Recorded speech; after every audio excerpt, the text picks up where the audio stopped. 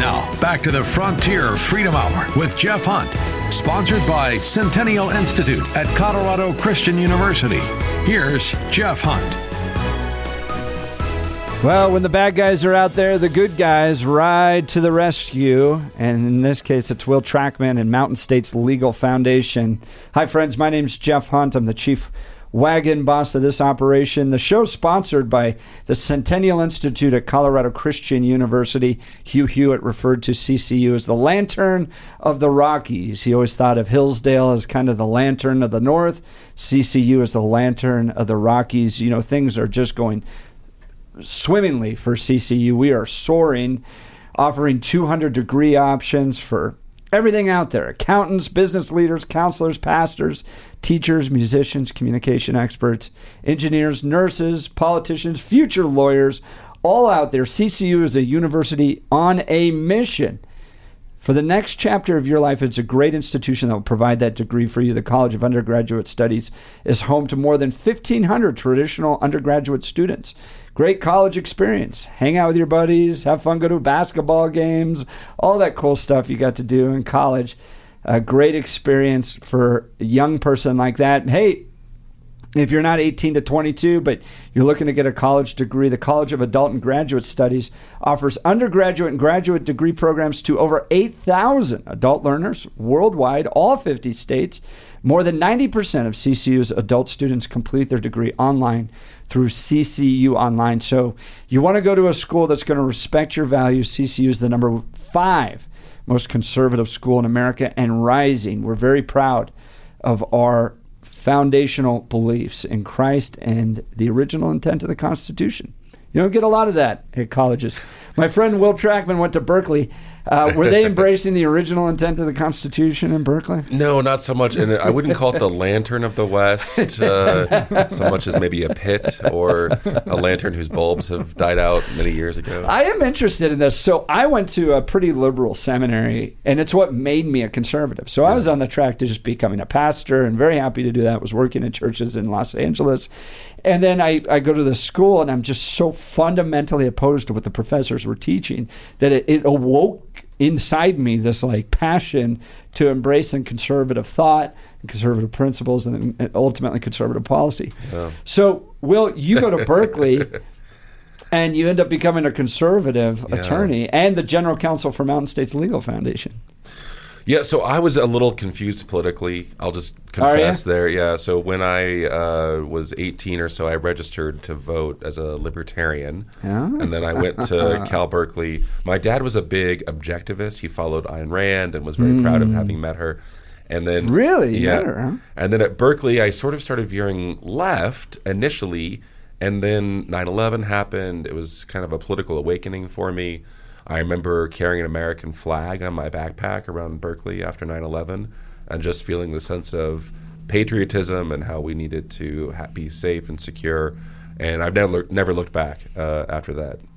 But you were dealing with classmates who probably essentially believed that we caused that to ourselves. Yeah. Right, through our foreign policy intervention. I remember the left during those days were saying, no. We almost deserved that 9/11 attack. I mean, did you deal with that at Berkeley? Oh, absolutely. In terms of, well, first of all, it might have been an inside job, right? But if it weren't an inside job, according to these folks, then it must have been self-inflicted because of how the U.S. had done policy in Afghanistan before that. And the congresswoman from Berkeley was the only one to vote against the action in Afghanistan. It was 434 to 1 in Congress.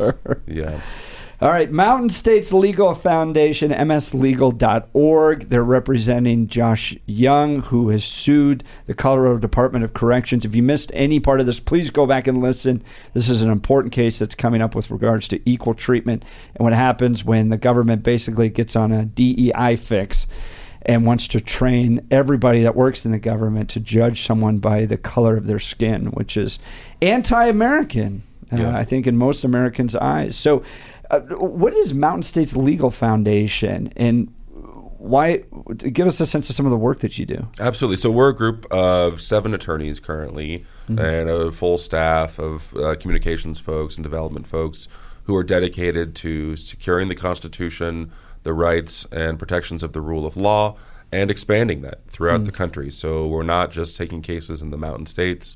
We're taking cases across the country. Right now we have a big case in Tennessee, a couple of cases in California, and we are looking to bring more of those cases. Our primary focus areas are First Amendment speech cases, 14th Amendment equal protection cases like the one that looks like what Josh is litigating now.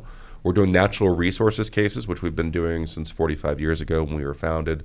The right to own and use your property, the right to make sure that the government isn't over-enforcing the Endangered Species Act or other environmental regulations. Great. And then in 2020, we announced the launching of our Center to Keep and Bear Arms. So we've been doing Second Amendment work for a little over 2 years now. And that is going gangbusters. It's going to keep you busy in Colorado. Yeah, too many opportunities. We got we've got a lot of action on the table right now, both in Colorado and nationwide. Of course, we got a really great ruling from the Supreme Court last June in a case called Bruin. This is why this is really important for conservatives to understand, especially in this state of Colorado right now. If you go down to the state capitol and you try to get your values and policies passed, you're going to end up with a door shut in your face. Yeah. You try to go through the ballot cycle, right, and try to raise the money and fight there. Possibly, I mean, John Caldera had some wins on lowering the state income tax. We're seeing a little bit there, but you're going to have to raise tens of millions of dollars, and if you end up with strong opposition, it's not going to be successful. The legal side is where I think conservatives really have opportunities, because here's what I've learned about the left in Colorado. They don't care about the Constitution. They don't care about it at all. They're running these gun bills they know are totally unconstitutional. And they don't care, because even if it is unconstitutional, they'll get at least 10 years out of it, maybe, of it working its way all the way to the U.S. Supreme Court like Jack Phillips has had to. And at least they got 10 years of an assault weapons ban, for instance. It's a political victory too. I mean, if the law gets struck down, they can use it in the next election and say we tried our best, we did it. We were thwarted by a conservative judiciary appointed 100%. By President Trump. Right? That's exactly right. So, for those of us that are kind of dismayed at what's happening in this state, and we've worked at the state capitol for years, and we can't get anything done there. And we've worked at the ballot access problem. We can't get anything there. And in my personal capacity, we're not at all involved in campaigns or politics, but maybe you were out there working for a candidate and that didn't happen for you. And you're just like, all right, I guess I got to move now. I mean, you've heard a lot of people talk about that. Yeah. I think it's really important for conservatives to look at the legal process, because while we may be dealing with a whole bunch of crazy in this state, outside of the state, there are actual rational leaders who believe in the Constitution and believe that it should be a guiding document, and you can't just run roughshod by it and do whatever you want. And so they can straighten things out. And Mountain States Legal Foundation is the type of entity that's willing to defend. Like, Josh, do you have to pay Will, or is this Will serving in this brilliant mind? He could be charging $1,000 an hour at a big firm downtown.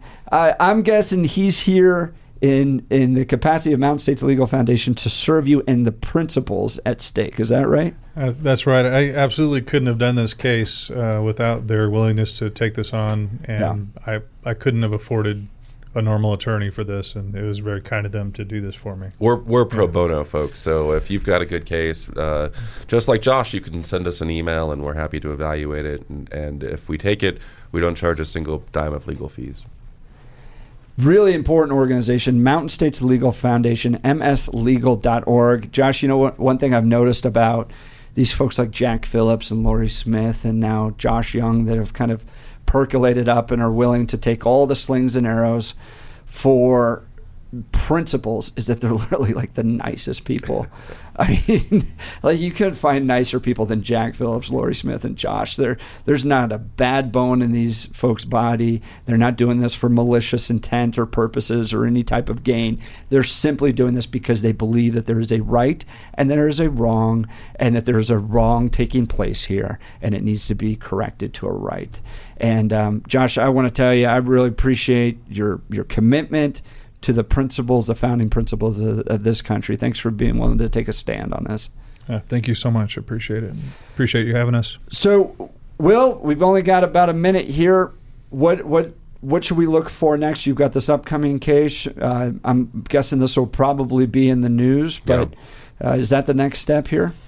Yeah, absolutely. So we'll be filing our appellate brief in the next few weeks, and I'll leave you with something that I always think about when I came to work at Mountain State. So I left the Trump administration on January 20th, 2021, thinking I need to do something important and meaningful with my life, because when I am an old man telling my children and my grandchildren, I made a difference in this world, I'm not going to talk about whether I billed $1,000 an hour, whether I represented a Fortune 500 company. It's what sort of world I'm leaving for these people.